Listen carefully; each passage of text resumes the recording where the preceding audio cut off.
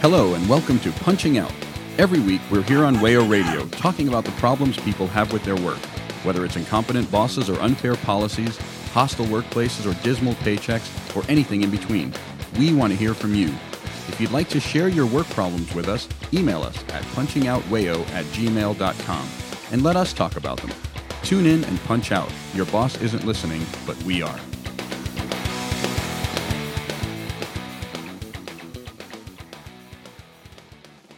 Hello and welcome to Punching Out. I'm Ryan, joined today by Noah. Hi, y'all. And Lou. Hey, guys. On today's show, our 200th episode. That's right, we're awesome. Yay. Such enthusiasm. We do have an old favorite that we're going to be reviving as the theme of today's show. But before we get into that, we should take some time here to acknowledge that it is fundraiser season for Wayo, the station that has given us a time slot for God only knows what reason these past 6 years. 6? Yeah, our show is in first grade now. Yeah. Not really learning much, but, but by the time we get out of elementary school, we'll probably have caught up. Listen, we can't really thank Wayo enough for making all of this possible. You probably aren't hearing the things we're saying if there wasn't a radio station out there to broadcast it, to keep us honest about recording an episode roughly once every couple of weeks these days. And Wayo, as a volunteer-run organization, needs help from its listeners, needs help from the community in order to keep running. Specifically, stations looking to raise $15,000 for the year ahead. That helps support the 90 different locally produced shows like ours that air each week. More than 150 unpaid volunteers help make this happen, and these donations grease the wheels that keep it moving forward. So if you can, please go to donate.wayofm.org and you can contribute. And for your contribution, you can get rewards like stickers, there's merchandise. And if you become a member of Wayo for as little as $5 a month or a $100 one-time donation, you can get free admission to Wayo events. That's live shows, live performances, discounts at local stores, including 10% off purchases at Bop Shop Records, 10% off purchases at Carbon Records, 10% off at Pizza Wizard, a variety of benefits for the prospective Wayo members. Again, it's a worthy cause. Wayo really knows what millennials want. Yeah. That's a joke for the real punching out heads. Yeah. And it's fitting that that's the joke you make, I think, because it's today's show we're going to be digging back into Noah's famous stockpile of HR emails. Human Resentments is back, folks. And Noah, I think for a while you had stopped receiving these emails that you had been inexplicably getting. And so we hadn't had a new episode like this in probably a couple of years now at this point, at least. But you have once again gotten back on their email list. And boy, do they have new content to show us. Oh, yeah. And way worse names than they used to. Back in the day, they tended to have they were either personal names, the names of the people sort of running the show, or they were called things like, Human Resources Learning Institute or whatever. Now the word compliance shows up in a frightening number of their titles. Not that I don't respect the honesty behind that. I don't, but also I feel the need to mention that it is a kind of honesty. We love complying. Yeah, that's something big compliance fans obviously on Punching Out. At least with collective bargaining agreements, but that's neither here nor there. weirdest part of it was, it just went completely silent for 2-3 years, during which what I suspect happened is the same thing that every other industry has suffered came to the human resources seminar industry, i.e., a bunch of people got laid off and firms started consolidating. And so as a result, now that a few of them are kind of under the same roof, because it's the same percenters, it's some of the same people, just what I imagine to be the titans of the human resources consultant world are back on top. They've united their human resources Avengers, I guess, and they're coming Human together. Resources Super League, you could say. Yes. I wonder, maybe you have a theory on this as well. Do you think the pandemic and a lot more remote work happening meant less need for HR to some degree? Just in that there wasn't a lot of interpersonal interaction, or less of that going on? You know, offices looked a lot different in the remote days of the pandemic. I do think that is true. However, I will also point out that they went cold, I think, about a year before the pandemic. So I do think there is something to that probably extended the cold streak, and gave them a reason to kind of wait and see what would happen. But yes, I do think that is accurate, that certainly caused some shockwaves in the HR profession. I mean, we've talked about, fake jobs, non-existent jobs that are essentially being created so that people don't get poached by other companies. And we've talked about how recruiters will sometimes be hired and then just left hanging with nothing to do. And recruiters are kind of a subset of HR professional. So I could 100% see HR people just kind of figuring out where do we sit in this new environment, and having to, in some ways, relearn their jobs, because, it's a lot harder, as you rightfully point out, to police workers when they're at home. It's almost like there's a big reason why they were being sent back to the office, and it had nothing to do with productivity or morale or any of that good stuff. It was entirely about putting them back under the watchful eye of the boss and the HR person who is, the boss's faithful hound. That and lining the pockets of big office birthday cake. That infamous specter that haunts us all, big office birthday cake. There are many specters that are haunting the HR landscape in the post-pandemic era. It's the spooky time of the year, isn't it? If this is your first time with Human Resentments, one of the reasons we do this is that these emails offer a lens into the mindset of the people who work in HR and the ways they talk about workers when workers aren't listening. I think is really what gets at here. It's very different language than the language you hear from them when you can listen. One of the things exposed in this batch of emails that you've sent us, Noah, is almost a persecution complex.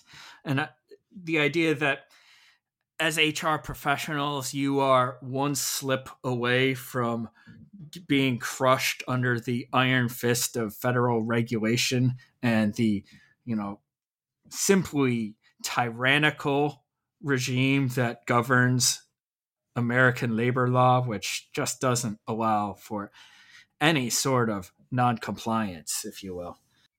Yeah, this is a theme going all the way back to, I think, the first episode of Human Resentments we ever did, but most infamously, there was that email in which they claimed that the people really in danger from ICE were not, the immigrants and families that ICE treats, being the American Gestapo that it is, as criminals and separates them and abuses them and all of this. No, the real victims of ICE are employers, which it always took care to capitalize, because they're a whole different class. It's like a Margaret Atwood novel in here.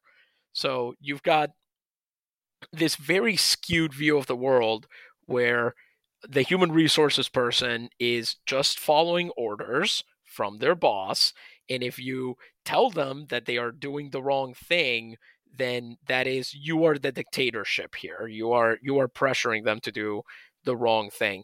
It's very strange because HR people have to marry the language in these emails, sort of marries the libertarian, the sort of why is the government always crawling up my butt to tell me I'm doing things wrong? Why are they trying to get me on a technicality and so on? With obviously the way that they treat workers is the complete opposite. So also libertarian because all of those people are hypocrites. But it's very funny to watch how they react when they think the shoe is on the other foot, so to speak. One specific area of enforcement here that is highlighted in these emails is the idea that companies are at risk of accidentally misclassifying their employees and thereby voiding at-will status. And when an employee is no longer at will, that means they are much trickier to fire, and this can pose headaches for the HR professional in your life. From this email, did you know that an improperly drafted job description can negate employment at will status and create other legal problems? This engaging and an interactive webinar will provide the essentials to help you avoid legal trouble when drafting job descriptions. Which, wonderful. I'm glad they're able to do that. That's what we want. Should we explain what at-will employment is here? No, do you have a succinct description in mind, or? Yeah, it means you can be fired anytime you want without anytime your employer wants without cause. Boom. That's what it is. Noah, remember, it also means that you can leave whenever you want to. Yeah, I mean, I guess it does. And this is why it's very funny to watch employers and HR people get very mad when you refuse to give 2 weeks notice and things like that. Because at-will employment is supposed to cut both ways, but we know that it doesn't. We know that it unfairly favors the employer. And yeah, I'm going to be honest. The biggest surprise I have here is that it is possible to negate that status in any circumstance. That is actually outside of your state having one of the implied contract exceptions, which like most of the states that you would expect have it, and then Montana for some reason. Very, very strange. But that is the only way I know of to not have at-will employment under the current legal regime in the United States. It's changes to state law. So the fact that you can do it by messing up a job description is I'm starting to get an idea for. Yeah, I'll share that later, I think. Yeah, the apparently job descriptions much more legally significant than I had ever considered, because there's multiple bullet points in this email about how job descriptions can impact those seeking employment under the Americans with Disabilities Act, and how you can run afoul of the law with an inadvertent description. Now, this bit I did know about because there have been several administrative jobs at my workplace that include the essential. Noah, where do you work? At a place of business like everyone else. Okay, just checking. Works at the economy. That's right. Yeah. Anyway, several administrative jobs at my workplace that are definitively like sit behind the desk and answer emails jobs have all been advertised with may occasionally be required to lift 30 pounds or something along those lines, which is HR speak for we don't want to hire somebody that needs a wheelchair. Like it's basically a way to get around the ADA without committing an actual violation. Even though, again, there is literally nothing. These people are never required to do it. You know how I know? Because I'm the one lifting the 30 pounds while those administrators are taking meetings. Now, would those 30-pound lifts be like textbooks, perhaps? Who can say? In my case, they tend to be auction items for, fundraising. Because you work at the economy. Exactly. At the free market, which is just one big auction house. He is the invisible hand.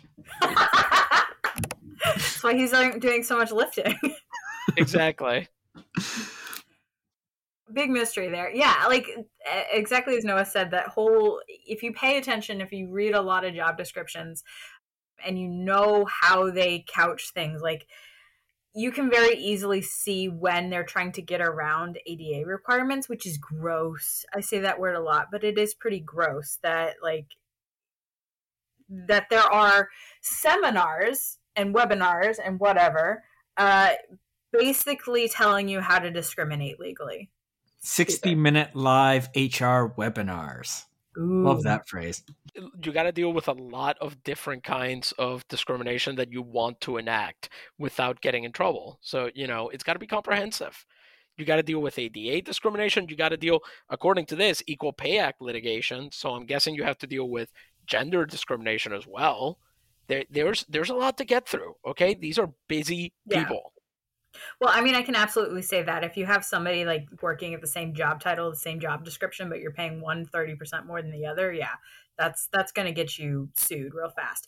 If they find out, and if there is, as these HR emails are implying, somebody actually going from company to company to try to catch you in an illegal act so they can sue you, which one, doesn't happen because the power rests entirely with the employer, and two, probably should happen more because they are clearly trying to get away with stuff.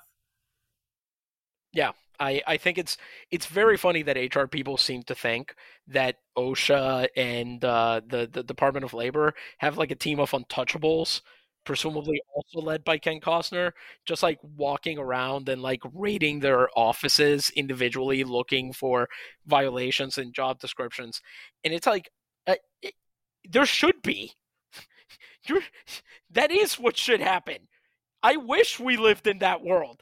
Then maybe you would act like human beings, which is in the title of your job. We mentioned earlier that it is the spooky season, and something that shows through in these emails is that these people are spooked. They are being driven mad by the ghost of a non-existent, powerful OSHA. Yeah, it's that famous Lovecraft story, the labor inspectors and the walls. I trust that that's a very good joke, but I do not know enough about Lovecraft. I'm normal.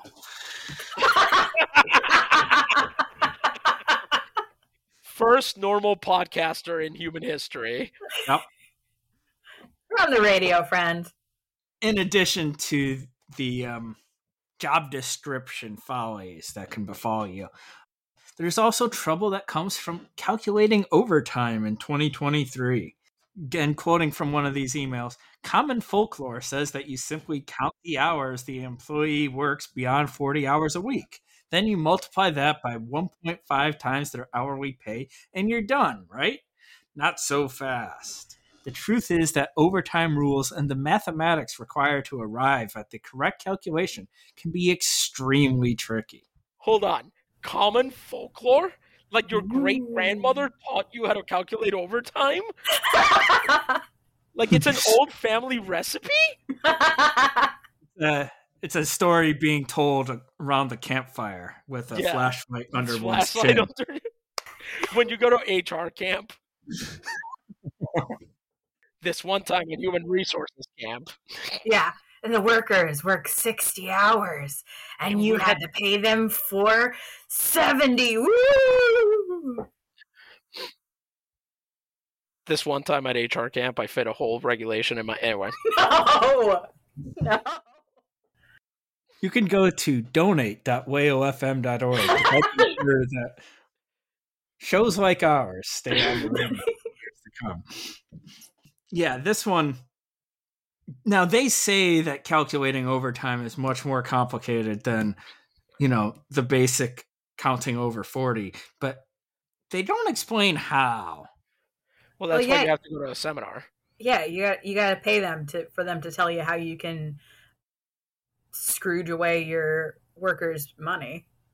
It was strongly implied, though, that bonuses can reduce your amount of overtime that you're eligible for. So that's scummy.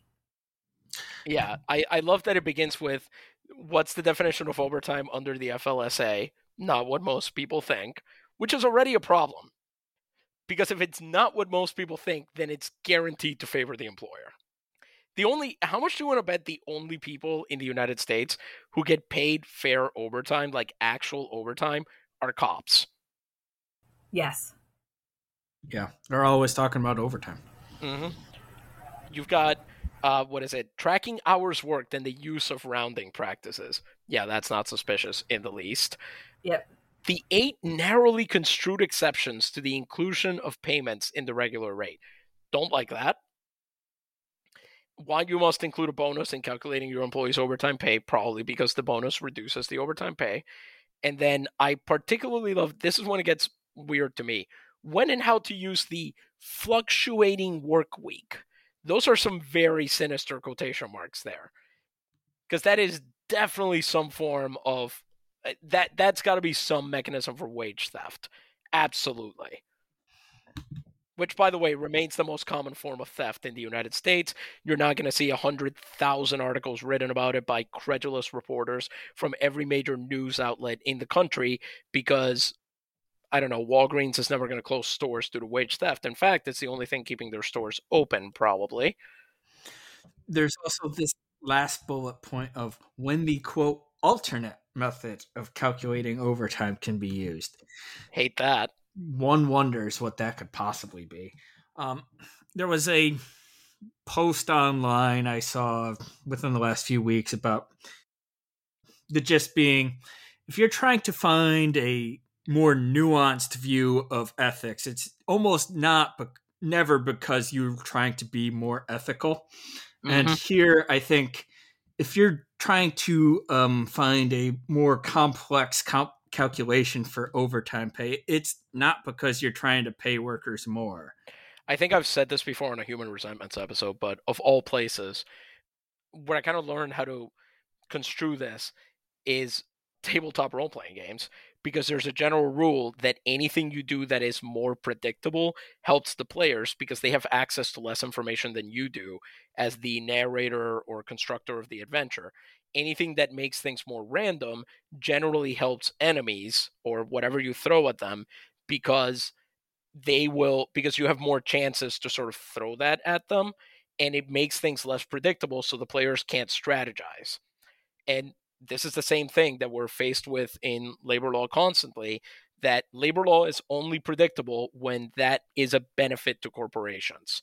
Everywhere else, it's this whole mess of regulations that allows HR people to paint themselves as the poor, beleaguered masses who simply have to navigate this massive labor code that only they understand. Like, courtly scribes in Egypt or something like that. They are Indiana Jones cutting through the jungle of bureaucracy and regulation. And also secretly just as problematic. Mm-hmm. And presumably about to get crushed by the boulder that is the United States Code if they, put one foot wrong. There are so many booby traps in labor law. I'm actually kind of loving the idea that human resources people view employees as snakes, because I think that's a pretty correct statement. Where else is the boogeyman of federal regulation showing up for these people? What else are they spooked by here? I think one of the big ones here, and this is a big one, I think, for we live in a world where I think people still don't understand. One of the social groups that people still have a tough time dealing with is people who've had contact with the criminal justice system. Be it just you've been arrested for something, you've been convicted for something, you've been in prison. We incarcerate people far more than any other developed country. We treat them worse while they're in prison. We treat them worse for sure after they get out of prison. We take away their right to vote in many states. We deny them work and whatever. And now that there's finally been some movement, some pushback on that, now we're getting an HR email like, the do's and don'ts of conducting employee criminal background checks, staying compliant with regulations. Employers who use criminal records in their hiring decisions need to be aware of applicable federal and state laws. Additionally, the Fair Credit Reporting Act, FCRA, a law that I believe is approximately as old as I am, governs how employers obtain and handle consumer reports, which includes standard background checks. Legal compliance with these laws is key when considering, and I love this because this is how you know that a lot of liberal or a lot of corporate speak is about trying to sound less, discriminatory. formerly incarcerated applicants for hire. And you just know that this used to say felons.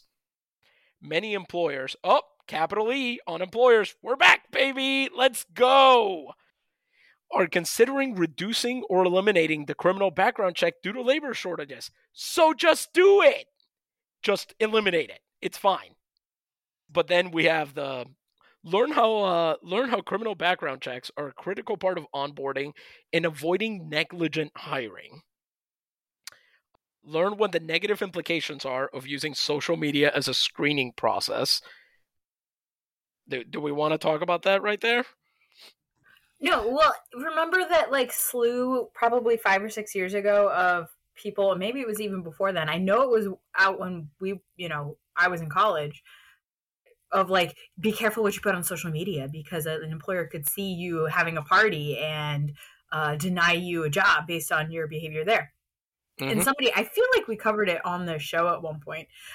Somebody in HR pointed out, like, if you do that kind of thing, if you go on somebody's social media and then use that as your reasoning for firing the job, like, what if that person in their social media, it turned out that they were openly gay or any other kind of protected class? Like, you could, because you went through there or went to somebody's social media and used that as the basis for denying them a job, you could be sued for that. Which is why these HR people are all spooked by like, oh, well, we can't actually, we might be opening ourselves up to liability because there might be that one person who can have the legal clout to go through and sue us for not getting a job, which would be hard to do anyway, but they don't, that'd be hard to prove, but it still scares the crap out of them.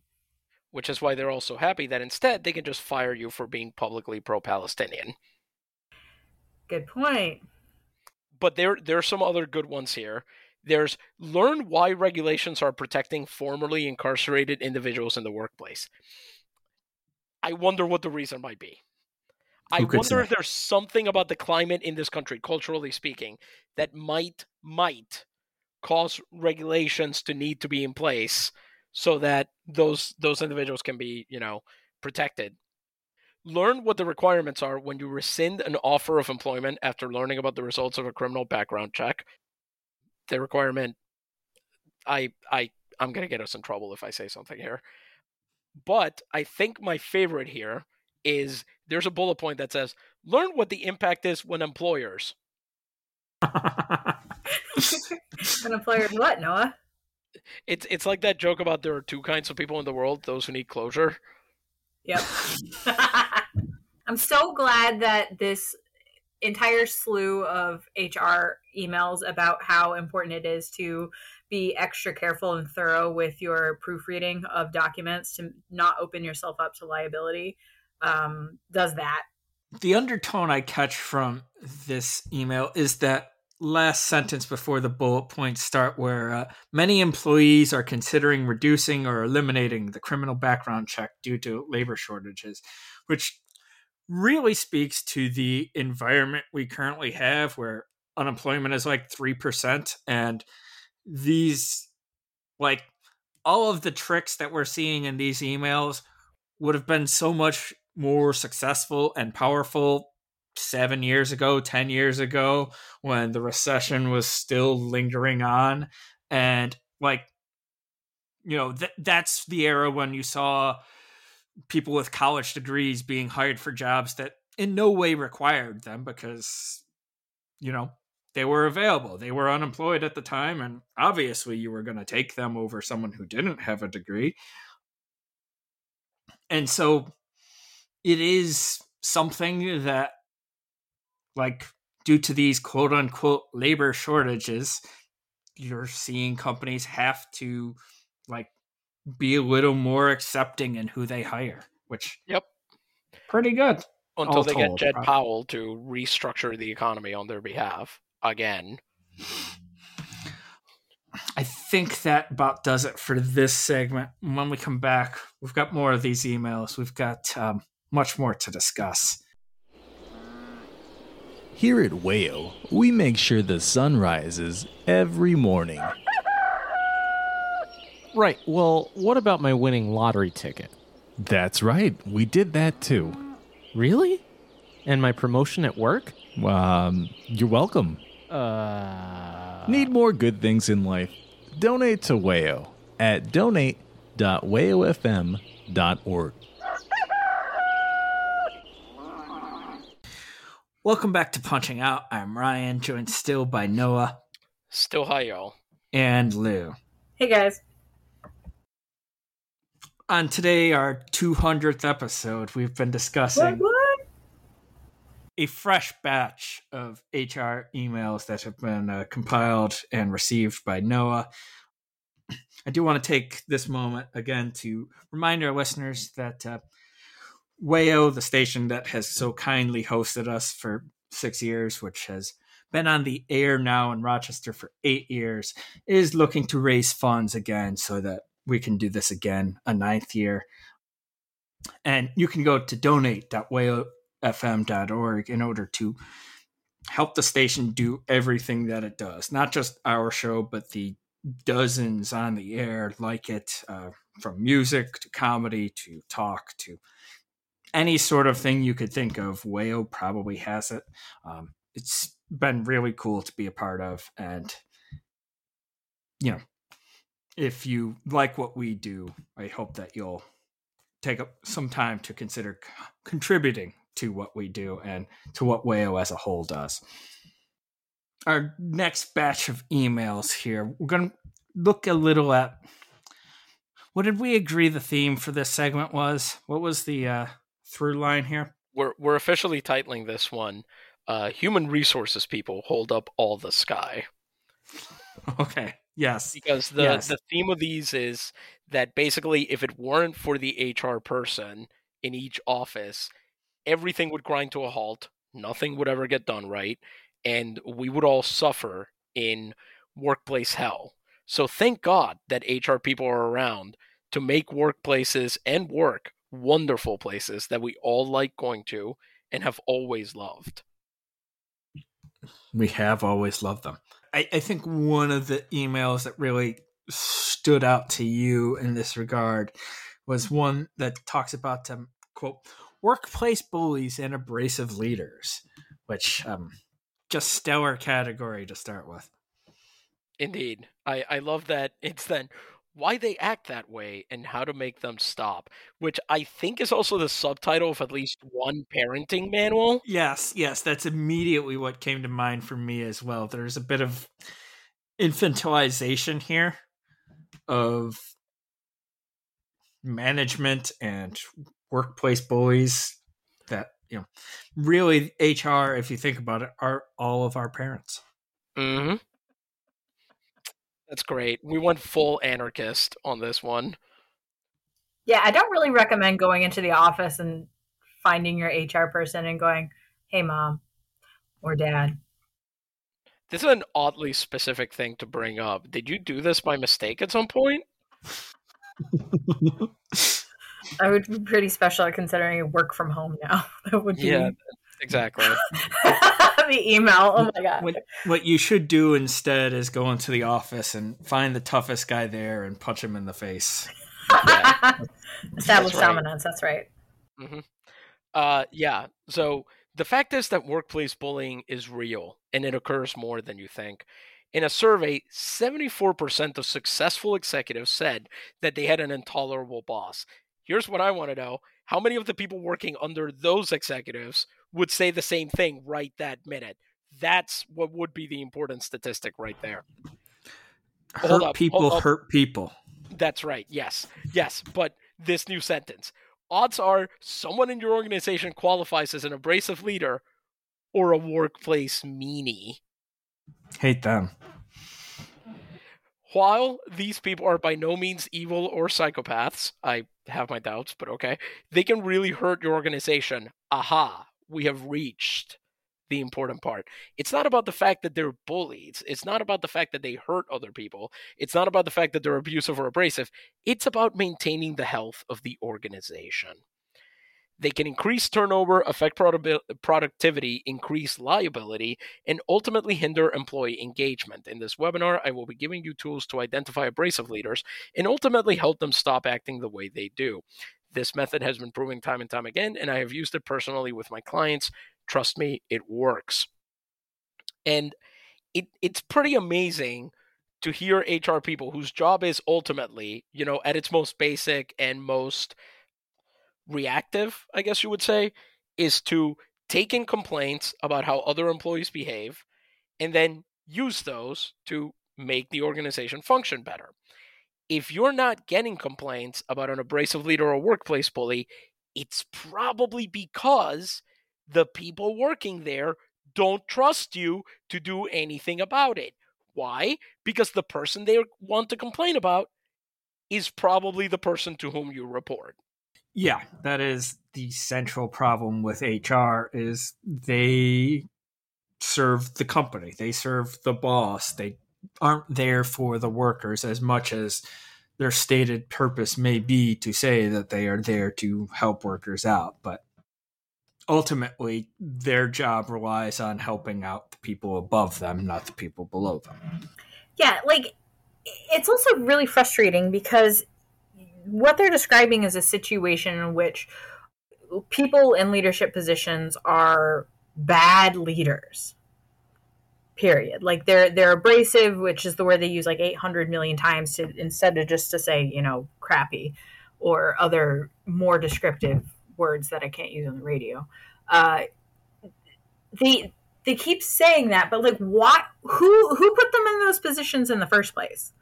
Like it seems like a more pervasive problem in general that you have leaders who treat other people poorly in positions of power enough for it to be a pervasive problem. Like that's a cultural issue. That's more than I think an HR seminar is going to fix if that's the people you have in charge.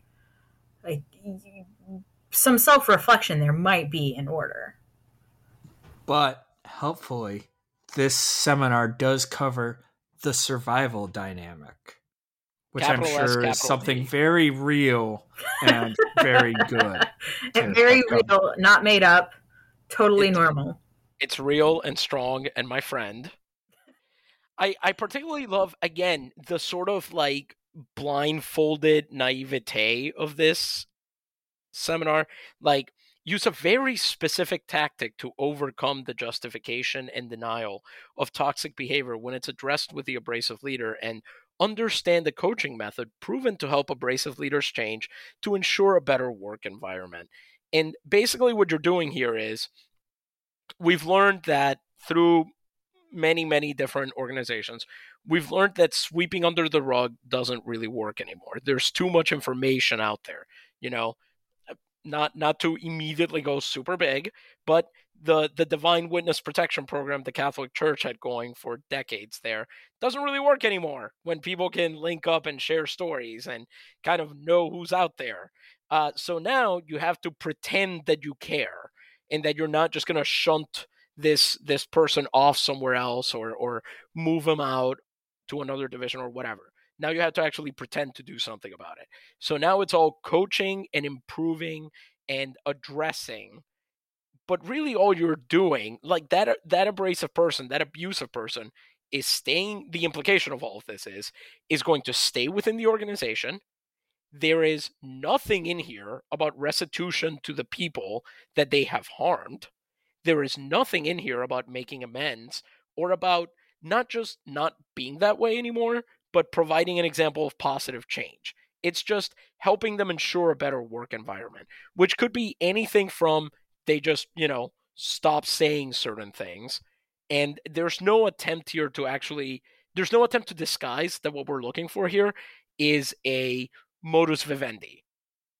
We're trying to look for a way that everybody just stops complaining to HR. That's all.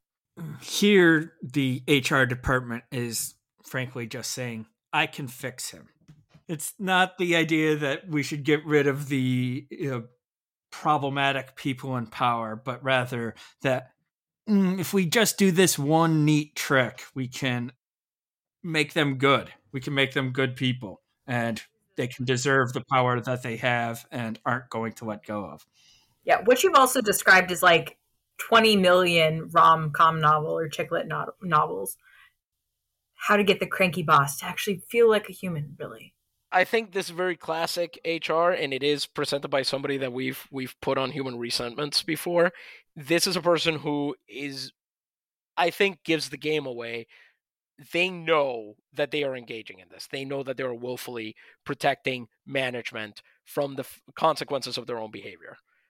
And they understand that that is what HR is there to do. So this person is self-aware enough to know that, but it's still pretty disgusting.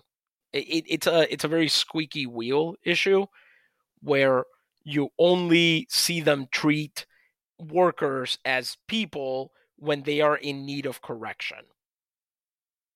For everything else, they are this great collective that is seeking, knocking down the castle gates to try and get at your safe, sacred human resources space.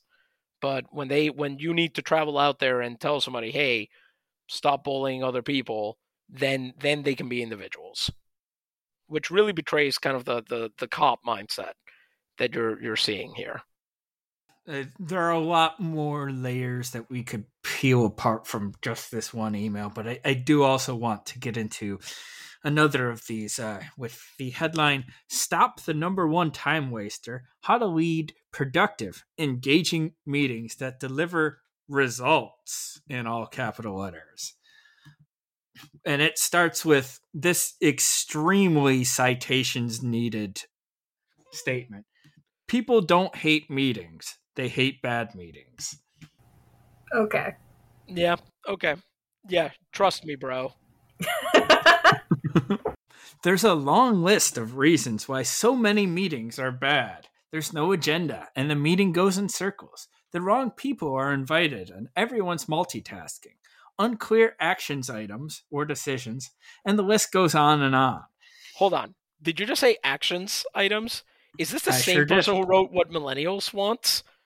It's Like, possible. what is their problem with pluralizing everything incorrectly? So how are we going to solve bad meetings? How are we going to make meetings good? Well, so we need to talk about what attendees will learn here. They will learn how to resolve or manage common problems, inspire creativity, and check this out, transfer ownership to their meeting participants while managing interpersonal conflicts and other disruptions that arise. This will result in less time wasted, greater participation and engagement, more collaborative decision making, and measurably improved outcomes. The whole transfer ownership bit is basically we're going to make, how you get employees to be more engaged during the meeting? Make them do stuff. We're going to do breakout groups? Yeah, exactly. No. Icebreaker question after icebreaker question, just getting fired at you machine gun style. We're going to do report backs. We're going to give you 5 minutes of individual reflection, and then we want you to do a Mentimeter. There's going to be surveys. Like, ownership it covers a multitude of sins here. Because it's basically... Mm-hmm. You're leading this seminar, aren't you? That's what you're spoiling up to. I wish. If I were leading seminars like this, I would probably be making a lot more money than I currently am. But as always with HR, as we know from our first segment, the real money here is in the details. So we should get to the specific bullet points of this seminar because I think that's where the gold is. Yeah. Specifically, areas to be covered include identify the top meeting management problems that get you off track. Recognize the 3 stages of meeting management: preparation, leadership, conclusion. Know the 5 key questions to ask before calling a meeting so that it's not a waste of time. What is it? Is it thoughtful? Is it helpful? Is it, what's the think protocol? You're probably more familiar with the think protocol than us owing to your job, Noah. I wish. I think one of the 5 key questions might be, could this be an email? Yeah. Review 3 techniques to keep the discussion going and also keep everyone on track. We already did that. It's everything we talked about. The breakout groups, the surveys. Encourage engagement that gets everyone focused, participating, and problem solving. No, not going to be a thing. Learn 5 tips to make your hybrid virtual meetings engaging, productive, and remote friendly. And lastly, Lou, do you want to take this one? Because I know this one really, you were very passionate about this particular bullet point. Manage 8 problem behaviors. So tag yourself, folks. The latecomer, the talker, the silent one, the busybody, the wanderer, the arguer, the heckler, and the griper. The professor and Marianne, too. I am definitely the heckler. 100%. Okay. Ryan? I think I'm the silent one. If I can get away with just not saying anything, not contributing anything, I'm going to try. I think I'm the griper, possibly the busybody, depending on what exactly each of these mean. And I'm kind of mad that they weren't able to find a way to make all of them end in Yeah. This is rejected Batman villains. Exactly. I was gonna go for Santa's reindeer, but you know. The latecomer, the talker, the silent one, the busybody, wanderer, arguer, heckler, griper, they all walk into a room. And that's just the first guy. Heyo! Nailed it. It's pretty great. Well, so you'll learn how to deal with all of these people. And hopefully it's just more than not just one person. Here's what I want to know. This is what's important to me. If you should donate to Wayo, but if you've donated to Wayo and you still have money burning a hole in your pocket, and you could pay for one of us to attend this seminar, that would be amazing. Because here's what I want to know: is there a role play exercise as part of this seminar where you play one of these 8 behaviors? Because that would be incredible. You draw it out of a hat. Yeah, exactly. Today. A virtual hat. You actually, there's like a virtual dartboard, and it just like assigns you in your breakout room or whatever. Somebody shouting out these roles at an improv night. Oh God. The worst scenes from a hat to have ever happened. I love this idea. So you're the latecomer, and also for some reason you're John Wayne. Yes, and? Yeah, exactly. Really, how much of HR is really, how much of not human resources like the day-to-day, but kind of like the culture of it is basically like, let's take the theater kid aspect, let's take the improv comedy aspect, and let's just bring that out, you know? Let's do the team building out of all the things that you hated doing at during art class or whatever. Is just ew. Well, they went to HR camp, so they can give us all the camp experience. Exactly, yeah. That does bring a whole new meaning to the term counselor in training. I think that might be all we can say about this topic, and we should cut this segment here and come back with a couple more items before ending our 200th episode. What?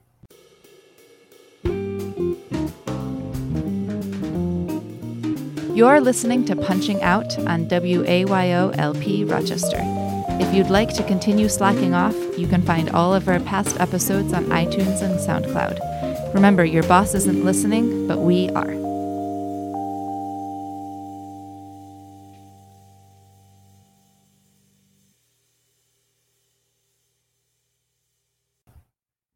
Welcome back to Punching Out. I'm Ryan, joined still by Noah. Comply. And Lou. Hey, guys. We've been discussing Noah's treasure trove of HR emails, and in this last segment, you say treasure trove. I'd say garbage bag. Potato. There's one last email that I think we should really dive into with the time we have available, and it has this headline: how managers and HR can use ChatGPT to save time and money. You know, some good ideas are happening here. This is the least surprising application of ChatGPT I've ever seen. Even more than, the guys trying to like invent AI girlfriends or whatever. That one you could see happening a mile away, but the use of it as a management tool, that was almost baked in from the beginning. Even the failures of AI are completely consonant with it being used in a management role. Once again, we see the psychology of being put upon in the writing here. Almost every manager, parentheses, and HR too, is heading towards burnout, parentheses, again, while also being understaffed with a mile-long to-do list. If only we could get updated workplace policies in place, job descriptions / job ads improved, onboarding checklists created, then maybe we could dive into better employee training feedback practices. So my team and I are on the same page. They know exactly what is expected of them. They are aware of when things are going well and not. And I can focus on productivity and engagement rather than being buried in creating structure that should have been created a long time ago. A sentence to rival, the greats of literature. Yes. Ironically, this entire paragraph reads like it was written by ChatGPT, which it very well may have been. The use of the first person here, curious, but yeah, we can only examine so much psychology here. Also, I can't lie. Again, the idea that managers and HR people are all heading towards burnout again, while being understaffed with mile-long to-do lists. You cannot see with, I can't imagine a microscope that could see the size of the violin I want to play for these people. As you pointed out, Ryan, part of this is that with unemployment at 3%, these people have to actually occasionally treat their employees like human beings, because if they do quit or leave, then they have a real problem trying to replace that labor. And they are suffering. They are, capital GTI, going through it. Because for the first time, probably in their working lives, they are not allowed to simply abuse workers left and right, however they want, forever. Yeah, so there's like two things going on here. One, I was under the impression that we had all kind of started coming to the conclusion that using AI is stupid when you're doing your work. You're going to spend just as much time revising and double checking the compliance of your ChatGPT work compared to just doing the work yourself. You're wasting your time and giving needless extra data mining points to this AI aggregator. That's what you're doing. Second, you get the sense in that first sentence, and HR too, that HR people are deeply resentful that they don't have the same respect and fear behind them that managers do. They are resentful of that. They're like, we're bullies too, guys. Come on. They wish that they could employ the same fear tactics that managers do. I think even if you grant that all of these problems are indeed piling up at managers and HR2's feet, the notion that ChatGPT is going to help with this seems very spurious. I'm not sure what they expect ChatGPT to do about all of this, but some areas covered in this webinar include use of prompts and fine-tuning, development of sample policies for specific industries, companies, and locations, using ChatGPT to help analyze policies, resumes, and other communications. Oh, that's not good. That's bad.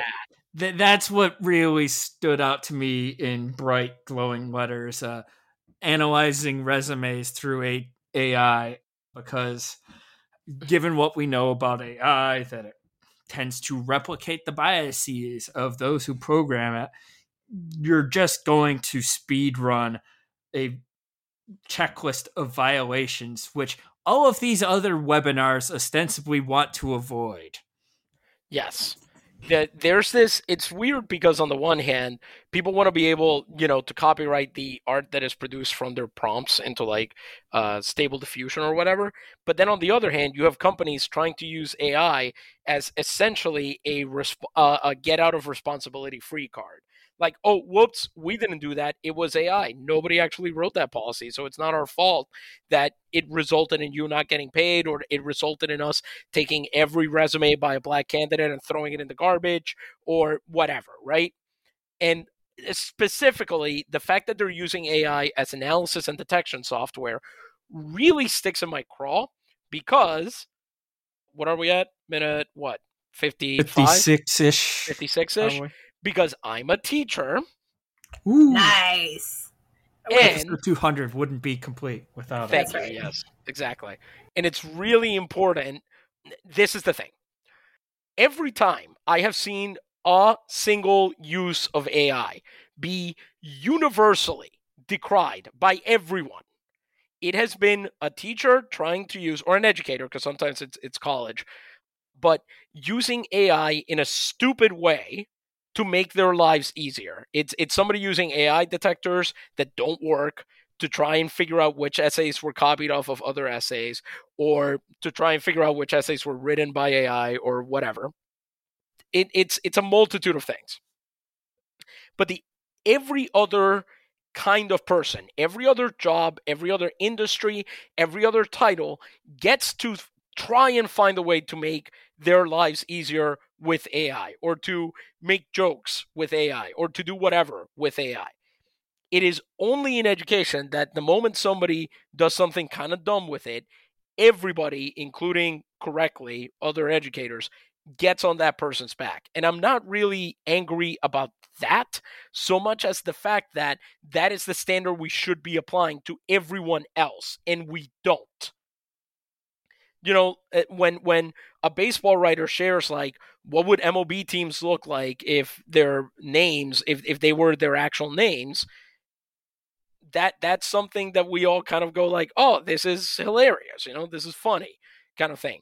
When it's people feeding tons of data into these generation engines and then using them in ways that help them learn and correct mistakes in the coding or programming, and then we find out that it's actually, a bunch of underpaid African coders doing all of that, we turn it into a humorous story. And when it's HR people trying to do this, there's a freaking webinar you can take. You're paying somebody to tell you to go use a tool to do something. Like, you could just go do this yourself. You don't have to have somebody teach you how to do this. You can just go put stuff into ChatGPT anytime you freaking want. You know how I know that? Because one of our administrators had a great idea. They sent a letter to our parent community talking about the use of AI in school and how they were going to deal with it. And their cool move, was that they had ChatGPT write the same letter and that's put it on the back of their own. So you could see what a human letter looks like and what an AI written one looks like. And the AI one, and this is why I know why HR people think this will work, the AI one had no life to it, no soul, clearly machine written. But it sounded like the kind of thing you'd get from somebody who was only interested in writing a policy. It read exactly like what you would get from somebody who didn't care about students, didn't care about teachers, but was interested in having a code of some kind. And because this is what HR people ultimately think their job is, and they hate it, and they should hate it because it's a terrible job, they are trying to find a way to get out of having to do the part of their job that sucks. I wish I could respect it, but I work in an industry that's defined by how hard I work. So, before we finalize this episode, I do want to take one more opportunity to remind our listeners that the WAYO 2023 fundraiser is ongoing for, by the time this episode airs, it'll be another week and a half or so. You can go to donate.wayofm.org and help contribute to the station that has done so much for us and by extension for you. For this week, I'm Ryan. I'm Lou. I was Noah. And this is Punching Out.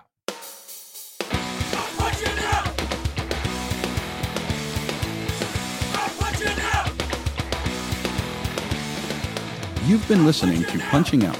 You can find us on Facebook and on Twitter at Punching Out WAYO. Email us your work stories, complaints, and struggles to punchingoutwayo@gmail.com. Punching Out is a project of the Punching Out Collective. Our producer is Ryan Brister. Music for Punching Out is provided by Ariel Cruz. Tune in next week for more Punching Out, and remember, your boss isn't listening, but we are.